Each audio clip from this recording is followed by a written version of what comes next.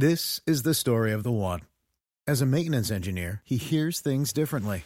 To the untrained ear, everything on his shop floor might sound fine, but he can hear gears grinding or a belt slipping. So he steps in to fix the problem at hand before it gets out of hand. And he knows Grainger's got the right product he needs to get the job done, which is music to his ears. Call, click Grainger.com, or just stop by. Grainger, for the ones who get it done. This week's episode is brought to you by Magical Europe. Magical Europe is a website with beautiful pictures, historical and cultural profiles, and stories of European folktales and mythology. They are easily one of the most fascinating resources on the web for information on European traditions and living. Go check them out either at their website or on their very active Twitter page at Magical Europe. Hello everyone, this is your host Gary. On a recent trip to the San Francisco Bay Area, I had the opportunity to interview Professor Ethan Katz of UC Berkeley. Professor Katz is an incredibly accomplished scholar with a list of awards, grants, and fellowships for his books that is so long that it could be a book in and of itself. His most recent book was The Burdens of Brotherhood, Jews and Muslims from North Africa to France, published by Harvard University Press in 2015, and is the primary topic of today's interview. Professor Katz specializes in both the history of Jews in modern France and the history of Jewish-Muslim relations in modern France. France is an incredibly important country for Jews. France was the first country to give Jews full political rights under Emperor Napoleon. During the 19th century, tens, if not hundreds of thousands of Jews emigrated to France from the east as they fled the Russian pogroms. Today, France has the third highest population of Jews in the world behind Israel and the United States.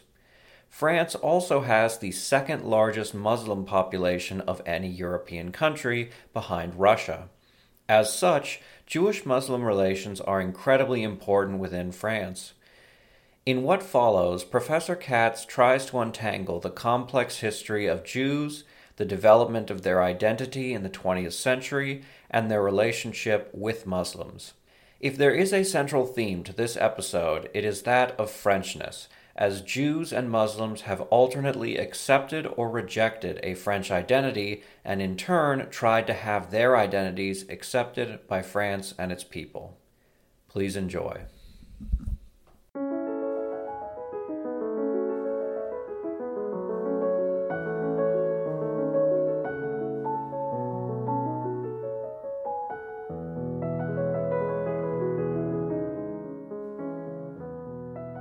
Thank you very much for being with us, Professor Katz. I am very excited about this interview because this does seem to be very relevant, but also a very hot-button issue that you're dealing with. I'm sure we can talk about potential controversies as we get along. But you focus on Jews in 20th century France. From my understanding, this was a time of intense contradictions. On the one hand, Jews were much more tolerated in France than much of the rest of Europe. In the preceding century, hundreds of thousands of Jews migrated from the east to France, and this continued into the 20th century. Meanwhile, in part because of these mass migrations, many on the far right promoted anti-Semitic policies and stereotypes.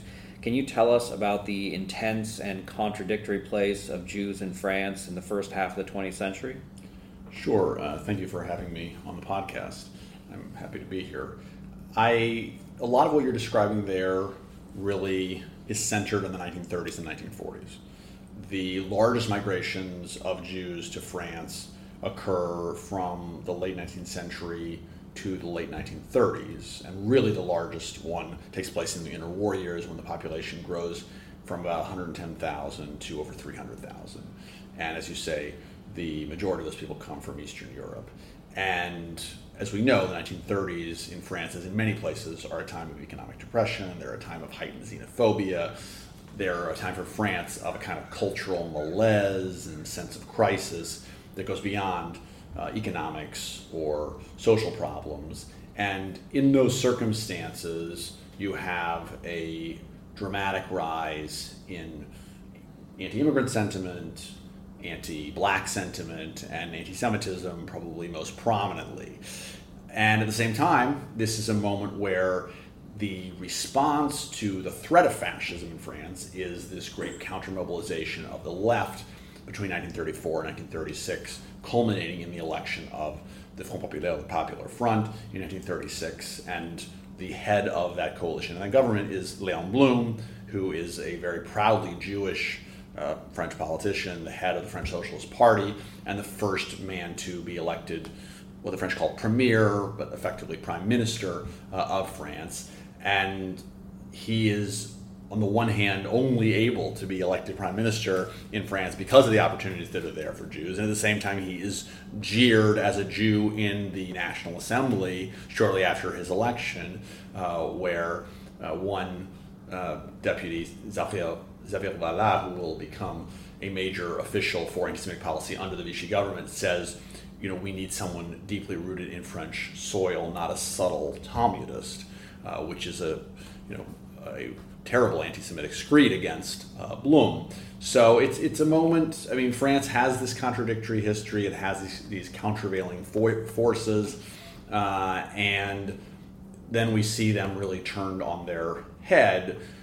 Whereas the promise of the Republic and its inclusionary tendencies and the tradition of the French Revolution created a certain amount of protection for Jews through the 20s and 30s, even in the face of intense anti-Semitism, that's all wiped away with the fall of France in 1940 and the emergence of the Vichy government and a very systematic policy of anti-Semitism, which, as we know very well now from historians, those policies began well before the demands of the German government, and the policies in the southern zone of France, right, where the Vichy government had a significant amount of control from 1940 to 1942, they were really more rapidly anti-Jewish and intensely anti-Jewish in many of their policies than the Germans in the occupied zone during those first 2 years of the war. So that, of course, is there's a deep sense of betrayal for French Jews for all of the challenges of the 1930s, for the longer history that included the Dreyfus Affair in the 1890s and the early 20th century. Jews felt very aligned with that revolutionary tradition, very aligned with Republican democracy in France, very much at home. Right? There's a saying in the early 20th century, like a Jew in France, to describe a situation of paradise for a Jew elsewhere in Europe. Some even called it the Promised Land. Right. There's a claim about France as a New Jerusalem that's already widespread in the late 19th century. And so for Jews who lose their property, who have their rights stripped away, with the fall of France in 1940 and the emergence of the Vichy government, and who were not able, despite lobbying intensely and in many cases talking about ways that they've served the state historically and all these things, to regain their rights, there's a deep, deep sense that their world has been shattered and their faith in France has been shattered. And yet, despite all that, after the liberation of France in 1944 to 1945, and the return of the Republic, most Jews appear to have their faith in France in some significant measure restored, based on the strength of the resistance, based on the effort of various resistance figures to try to stand up against anti-Jewish measures, and based on their own desire for a return to normalcy. And so, in some ways, what I think we can fairly describe as a kind of great love affair of a significant Jewish population with its home country in France, in a sense, resumes in 1945, not entirely as if nothing had happened, but I think largely also based on the assumption that the vast majority of anti-Semitic measures had been orchestrated by an outside force, the Nazis, and a small cadre of people supporting them at Vichy. We now realize that that was not an accurate view of things, but I think it made it easier also. So we have these tremendous ebbs and flows in the first half of the 20th century in terms of Jews' relationship to France and their sense of inclusion or exclusion. So you bring about the French resistance and how the activity of the French resistance helped restore faith in France of the Jews, but currently you are working on a project about Jews actually being involved in a lot of military engagements against Vichy France. Previously, it was titled Freeing the Empire, the Jewish Uprising that helped the Allies win the war. Can you tell us about this? Yes, so that is my current project, and it's a project really based in Algeria. We'll probably get a chance to talk about my first book and how it sort of led me toward an interest in French Algeria. But this is a story that's remarkably little known. It's a story of a small group of several hundred people, mostly Jews, and most of the non-Jews are probably anti-Semites. They're, in many cases, from the same kind of far-right groups that I spoke a few minutes ago about, but they have aligned interests. Those people want to resume the fight against the Germans, and so in the city of Algiers and in some other towns of Algeria, various groups begin organizing, and they coalesce in the autumn of 1942 to help prepare the way for the success of the American landing in Algiers. And they play an essential role by taking over almost all of the strategic locations in Algiers from the Vichy government on the night before the Americans arrive. And they do that quite successfully.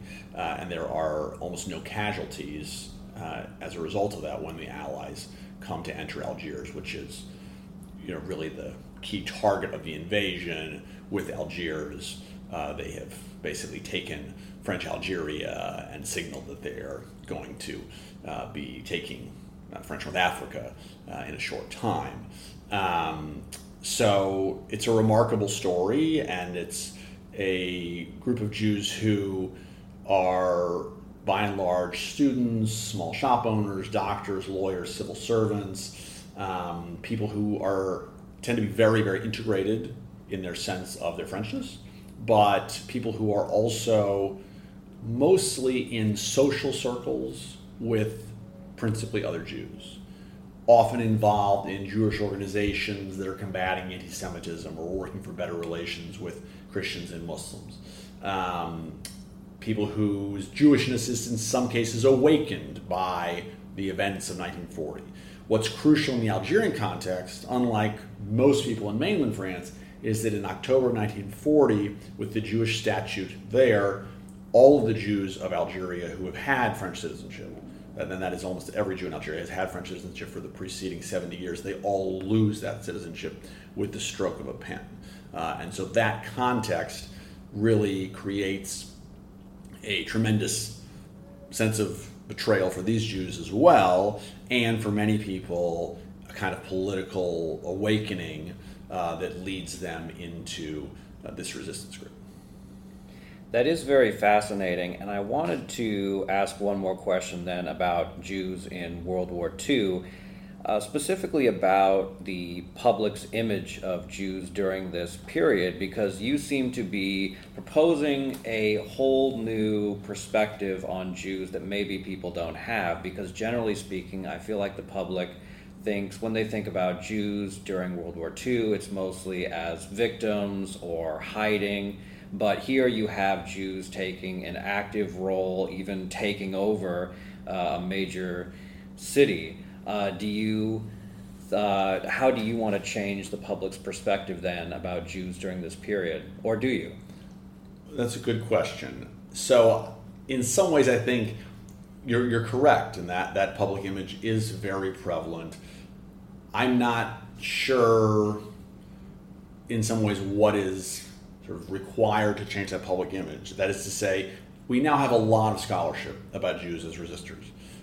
We have books with titles like Jews Who Fought Back, right? We have this significant effort that scholars have undertaken already to show that Jews were not simply passive victims in World War II.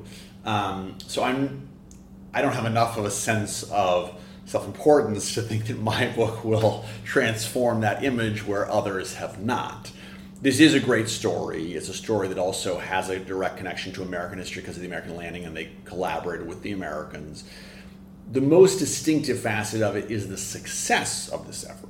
The most familiar case of Jewish resistance for most people is the Warsaw Ghetto Uprising, a valiant but tragic and arguably doomed from the start effort to resist the Nazis and the liquidation of the Warsaw Ghetto. Fundamentally different in almost every way from this effort.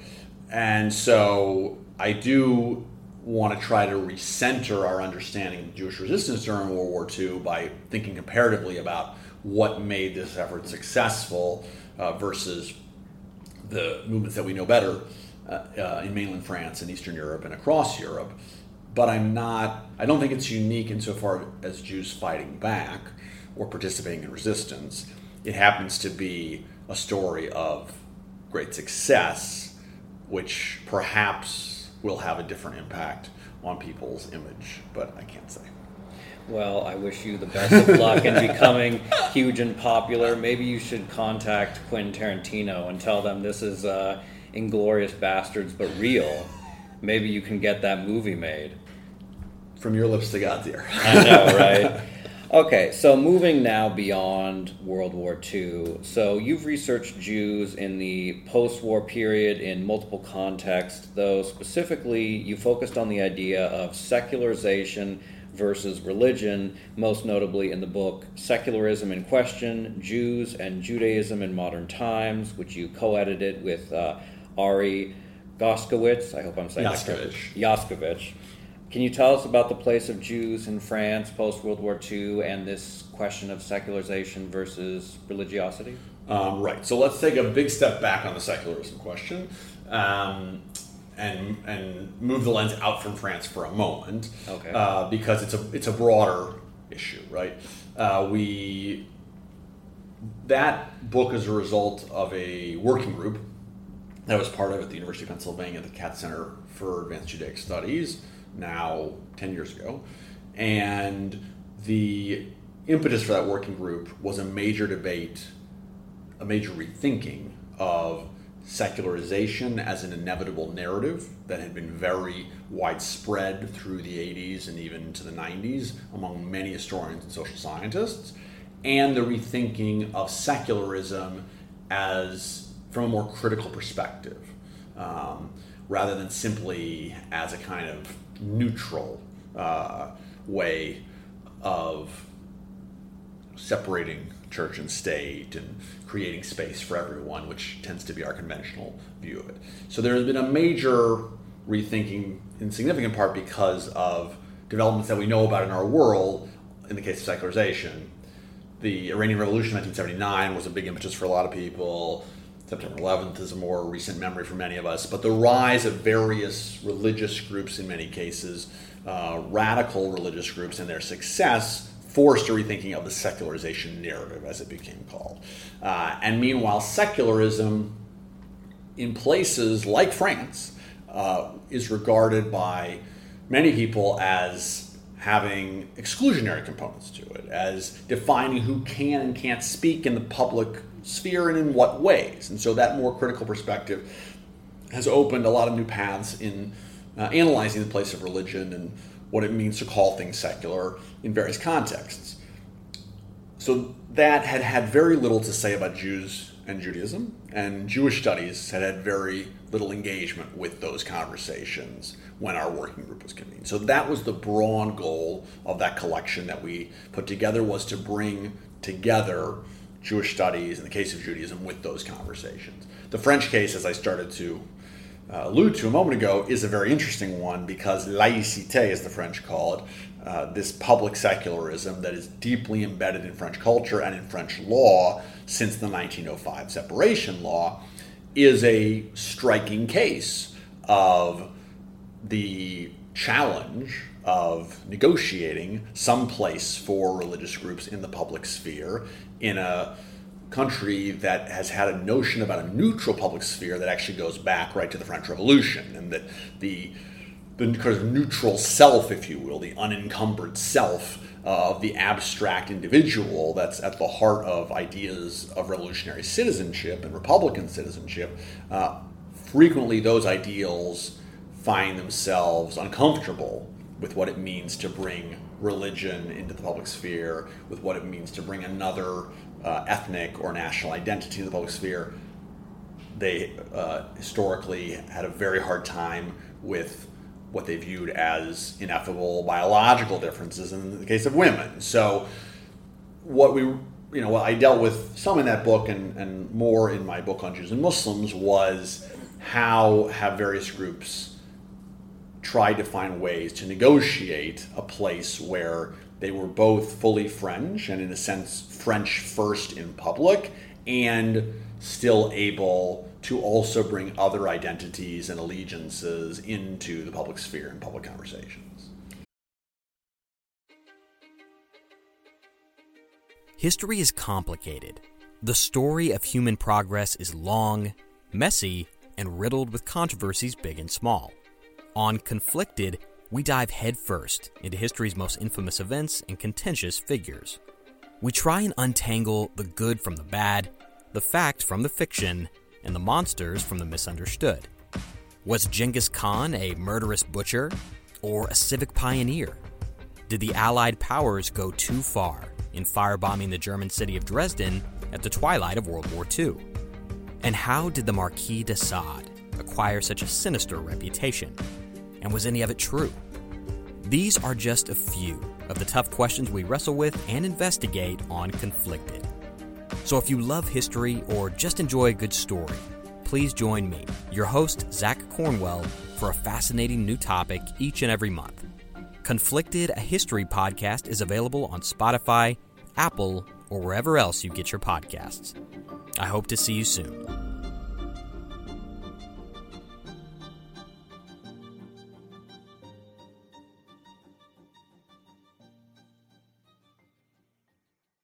And it seems like, at least to some extent, that Jews have been successful in this regard, and we can talk about more modern events because things have seemed to take a turn. But at least for now, France has the third largest Jewish population of any country in the world, behind only Israel and the United States.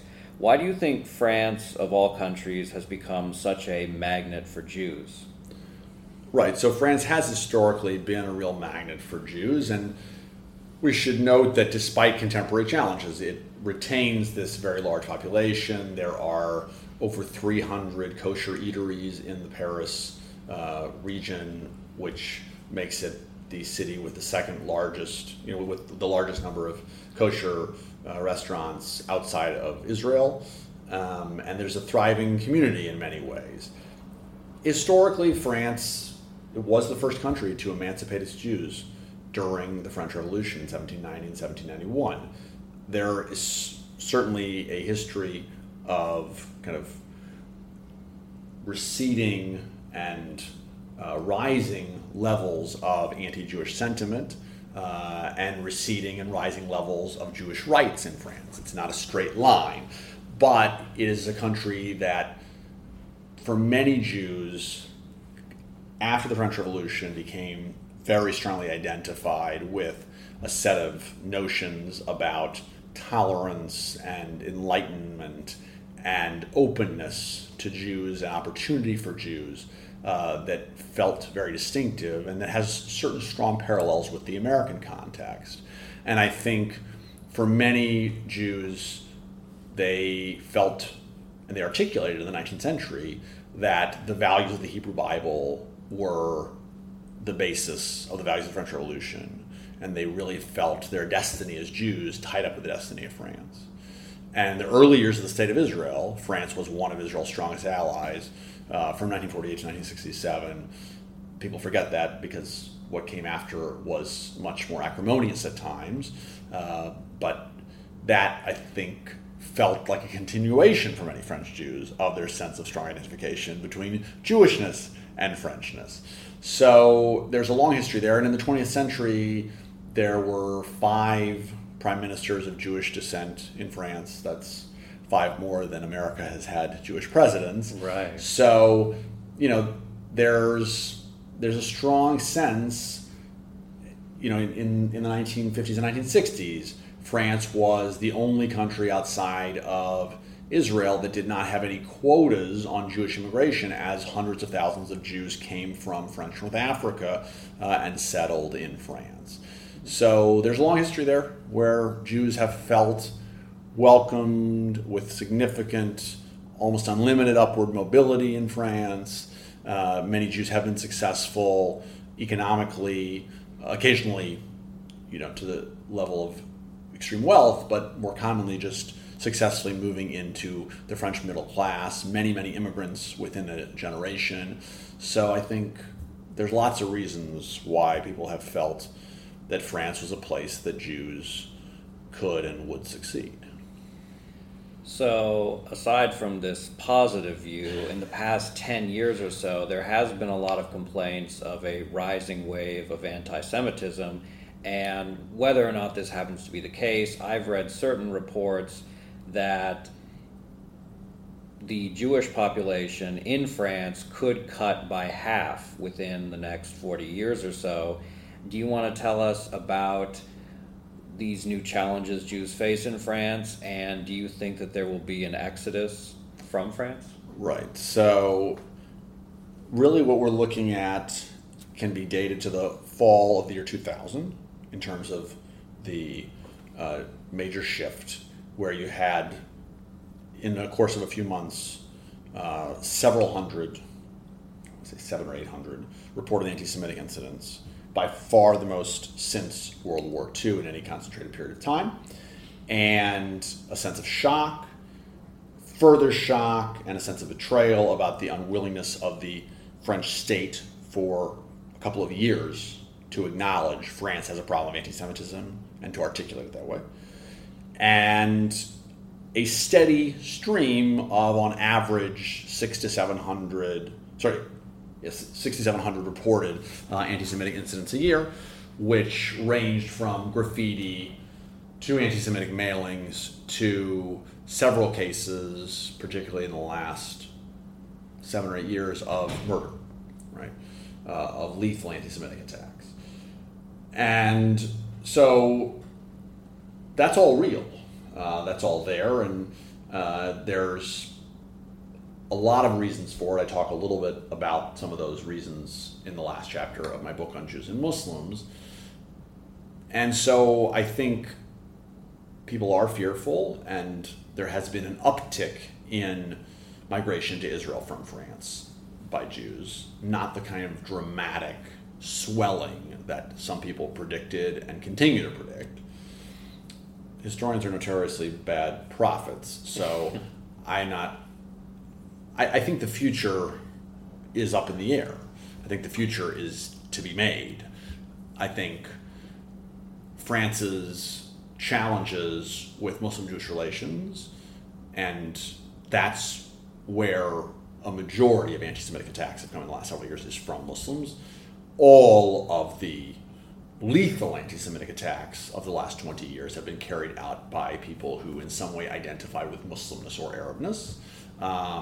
That's a small number of attacks, just to be clear, and it's a small number of perpetrators. And I spent a lot of my book trying to show that Muslim-Jewish relations have always been very complex historically, and operating from the assumption that there's nothing automatic about strife today, and that strife is limited to a small number of people. But all that said, how France deals with its significant Muslim population and the level of socioeconomic inequality and the, in many cases, discrimination that these people face, the challenges of where they live, all these issues that are very live issues in France, I believe those issues and how France addresses them will do much to shape the future of Jews in France, because I think if France is successful at integrating more of its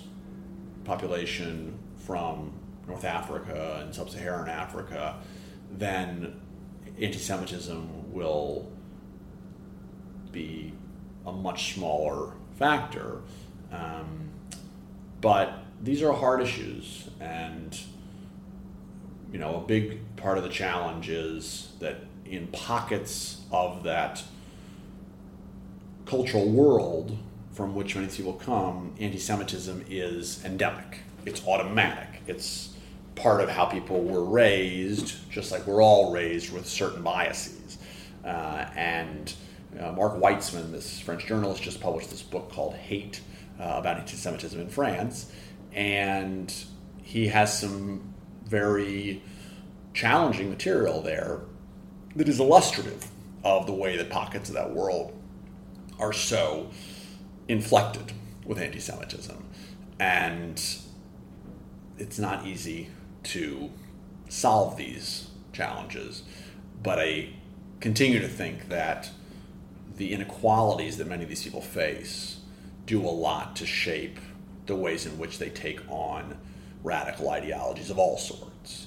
And so the degree to which France can deal more successfully with its social problems, there's not a lot to make us super optimistic in recent French history on this score, but it is going to do a lot to shape this question, I think. Absolutely. So now that it's been brought up, I do want to jump into your work on Jewish-Muslim relations. I think one thing that most people would be shocked to hear is that Jewish-Muslim relations were quite amicable up until the 1920s, 30s, and perhaps even longer. Do you want to explain why this was? Well, Jewish-Muslim relations have always been complex. And the fact is that the Jews and Muslims who came to France from North Africa beginning in the 20s and 30s, and in the interwar period after World War I, you have 100 to 130, 140,000 Muslims who come to France, who are living in France at a time. You actually have more people who come because they come as rotational laborers, they come as seasonal laborers, right? So they usually don't stay in France for more than a consecutive 18 months, and then they send a lot of their income back, in many cases, to their families. It's primarily men, it's like 80% men. Often they have wives and children back in North Africa. So you have these people living alongside the first small wave of Jewish migrants from the same countries to France, and sometimes you have shared spaces of culture and music and cuisine and all the things that people knew from North Africa that they had in common, which were quite considerable. I mean, Jews and Muslims had lived together in Algeria, Morocco, and Tunisia, and the larger Mediterranean world in significant numbers for centuries, well before the French conquest in Algeria in the 19th century. And while they didn't live on equal terms per se, they often lived quite amicably, and they influenced each other's habits and customs and culture, and so they brought all that with them. But the other piece is, of course, that Jews and Muslims faced not identical, but often similar challenges as minority ethno-religious groups in France that struggled for full acceptance, that struggled to negotiate this very divide of secular public culture and their private ethnic and religious identities that I spoke about earlier. And so in many cases, there were groups of Jews and Muslims who were part of the same groups together, like the International League Against Anti-Semitism, the Ligue Internationale contre le Racisme et l'Antisémitisme, the LICA, in the 1930s, and that even has remained the case up till today, that certain numbers of Jews and Muslims have worked together in the anti-racist movement in France periodically. So there also was a reason for a common political cause in many cases on the left. Of course there were tensions, but the tensions in France were largely around legal inequalities, since Jews in Algeria had become French citizens in 1870, and Jews who came to France from practically anywhere had a relatively smooth path to naturalization, since French citizenship law enables people to naturalize as immigrants from most countries within a certain period of years, and their children who were born in France to almost automatically receive citizenship. Whereas the Muslims who came from Algeria had French nationality but did not have French citizenship, and their way of getting French citizenship would have required them to renounce their Muslim status in a way that most viewed as a betrayal of their traditions. And so their path was much more difficult, and it affected everything in terms of their legal rights and their educational background and all kinds of limited possibilities for them. And so that was a source of significant tension. Really only much later, really after the independence of Algeria, it's only then that the principal source of political tension between Muslims and Jews in France becomes the Israeli-Arab and Israeli-Palestinian conflicts.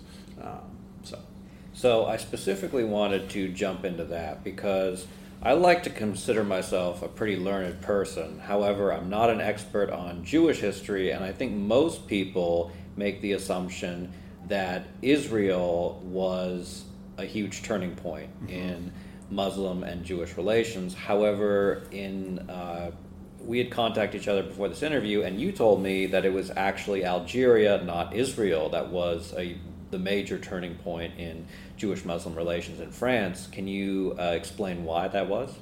Well, Algeria is the catalyst for sort of a periodic set of tensions, right? I don't think I would call it a turning point per se. There's a set of riots in Constantine in 1934. Joshua Cole has a great book coming out on this topic in the very near future. I write about it some in my first book. And these riots left 25 Jews and 3 Muslims dead, and they had major ripple effect in the French mainland, and they were illustrative of all the tensions. The fact that Jews had greater legal rights, had greater economic opportunity, had greater educational background in Algeria than Muslims, with rare exception. The fact that meanwhile there was the beginning of a real native Muslim politics in Algeria in the interwar period, partly because of the Journal Law of 1919, which created a small cadre, but a significant one, of Muslim men who could participate in local politics, and it had really begun to mobilize in important ways, and also because of the beginnings of Algerian nationalism around a figure named Salih Haj, who had started his group actually in the mainland among workers who were coming, these rotational laborers, who were becoming more politicized in the context of Paris's radical political tradition and their experiences that they were having there. So all of that is bubbling up in this is by far the most significant moment of violence, but it's all bubbling up in the conflict over the future of Algeria. As that becomes a live question, Jews, in many cases, are liberal. They're committed to reform for Muslims. They would like to see that happen. Leon Blum puts his name on this failed Blum-Violette bill of 1936, which, while a modest reform effort, was also considered by many people a major one. But at the same time, they are, by and large, very wedded to the French presence in Algeria. I mean, they've had citizenship since 1870. That changed their whole education and cultural trajectory, even though many remained attached in certain ways to local Arab culture. And so that's very different than the experiences of Muslims who are becoming increasingly skeptical that they can really ever be fully French and become integrated and gain citizenship as various moments of promise evaporate. And that tension becomes more acute in the aftermath of World War II as the move toward independence calls for independence and ultimately a violent war for independence as that march kind of gets underway in the late 40s and early 50s. The underpinnings of tension only grow, and so then you have the French-Algerian War from 1954 to 1962, which, as we know, is one of the central conflicts of French history writ large in the 20th century, and one where Muslims had more than one position, and I talk about that in my book. But by the war's end, most Muslims supported the call for independence, the Front de Libération Nationale, the FLN, and Jews were much more conflicted. And a certain number of Jews even went over to the diehards of Algérie Française, not because they necessarily liked them or liked their methods, but because they felt they were all that stood between them and the departure of France and a very uncertain future if France left. And the vast majority of Jews in Algeria came to France in 1962, and that was a moment of trauma for them. So all of these events made Algeria really central to our story. And it's not that the Arab or Israeli-Palestinian conflicts are not important. They are important. But you're right. The assumption that suddenly 1948, when Israel is established, is the watershed moment, it just doesn't really hold in this case, even though what is important is that the Israeli-Arab conflicts become mapped onto the Algerian question. They become mapped onto social inequalities. They become lived out by Jews and Muslims in French terms in the mainland more and more, and then eventually take on more a life of their own after 1967. So I want to end by asking a bit about French and Muslim-Jewish relations today. How do you see that occurring in France? I particularly ask because right now France has the third largest population of Jews, but it also has one of the largest Islamic populations in Europe. So it appears to me that the positive or negative relationship of these two groups would have quite a big spillover effect upon the world. That's it. I think there is some spillover effects. I think the capacity of Jews and Muslims to live together in France is in some ways a test for a lot of the world, right? That is to say, if France could get this right, that would be a good model for a lot of Europe and beyond. And the level of tension is typically viewed as almost an inevitable spillover from the Middle East conflict in a way that, of course, loses sight of a lot of the complexities that we've been talking about here and a lot of the particularities of the French case. So, yes, I mean, I think that France has a country that has prided itself on its ability to integrate diverse populations. It forgets periodically. This is Gérard de Mariel's argument about the amnesia of French immigration history, that France forgets in each generation that it already integrated all these people before. It hasn't had a chance yet to forget, because in the case of North African Muslims, because that integration has been less successful, although it's been more successful by many measuring sticks than people tend to realize in terms of the way that opportunity comes for second generation people, and the way that on a whole series of metrics, people's cultural assumptions gravitate toward those of the broader French population when you look at these polling statistics after they've lived there for a generation. So, yeah, I mean, it is a question that concerns us all because we're living in a world that is sharply divided in so many instances along ethno-religious lines, and the wider conflict between Jews and Muslims that is centered in this small strip of land in the Middle East, that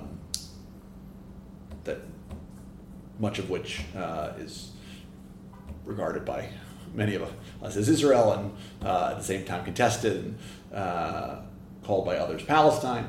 That conflict is one that has vast ramifications, and I think the real question that gets asked in France that really resonates for everyone is, can people separate their allegiances, their ethno-religious identifications that tie into that conflict, from a life that is somewhere else, where they have many strands to their identity and their life that go beyond that conflict, right? And a lot of people I spoke to in France put it in those terms, and they said, you know, I tell my Jewish friends or I tell my Muslim friends, look, I am more, faithful to the Israeli side. I'm Jewish. You're more faithful to the Palestinian side. You're a Muslim. I don't blame you. I hope you don't blame me. That doesn't mean we can't get along here. Right? The slogan of, one of the slogans of SOS Racisme, this anti-racist movement that was born in the mid-1980s, and many of its early activists were Jews and Muslims, one of their slogans was, we cannot solve the Israeli-Palestinian conflict on the banks of the Seine. Right? Meaning, we shouldn't be trying, and we should be focused on what our common causes are here. And that has not been something that most people have been able to really do, is to have a strong sense of separation that says we share a life here, we have to have a sense of common destiny here, and the things that divide us are somewhere else, and we need to be able to compartmentalize them, right? And I think that is something that, in a world that is constantly smaller because of the ways that we're interconnected across the globe, we have to all face that question of, can we take the things that are maybe opposing allegiances and put them aside in the name of a common good? So this conflict, which centers on a small strip of land in the Middle East, the Israeli-Palestinian conflict, that conflict has vast ramifications for the world. And in that sense, France is a kind of testing ground for whether spillover, as it's often referred to, from the Middle East can be contained, can be set aside. Well, hopefully Paris will retain its 300 kosher shops. Thank you very much for joining us, Professor Katz. Thank you for having me. As always, donations keep the podcast going, so if you would like to make a one-time donation or become a patron, please consider doing so. Thank you very much for your continued support. When you visit Arizona, time is measured in moments, not minutes. Like the moment you see the Grand Canyon for the first time. Visit a new state of mind. Learn more at hereyouareaz.com.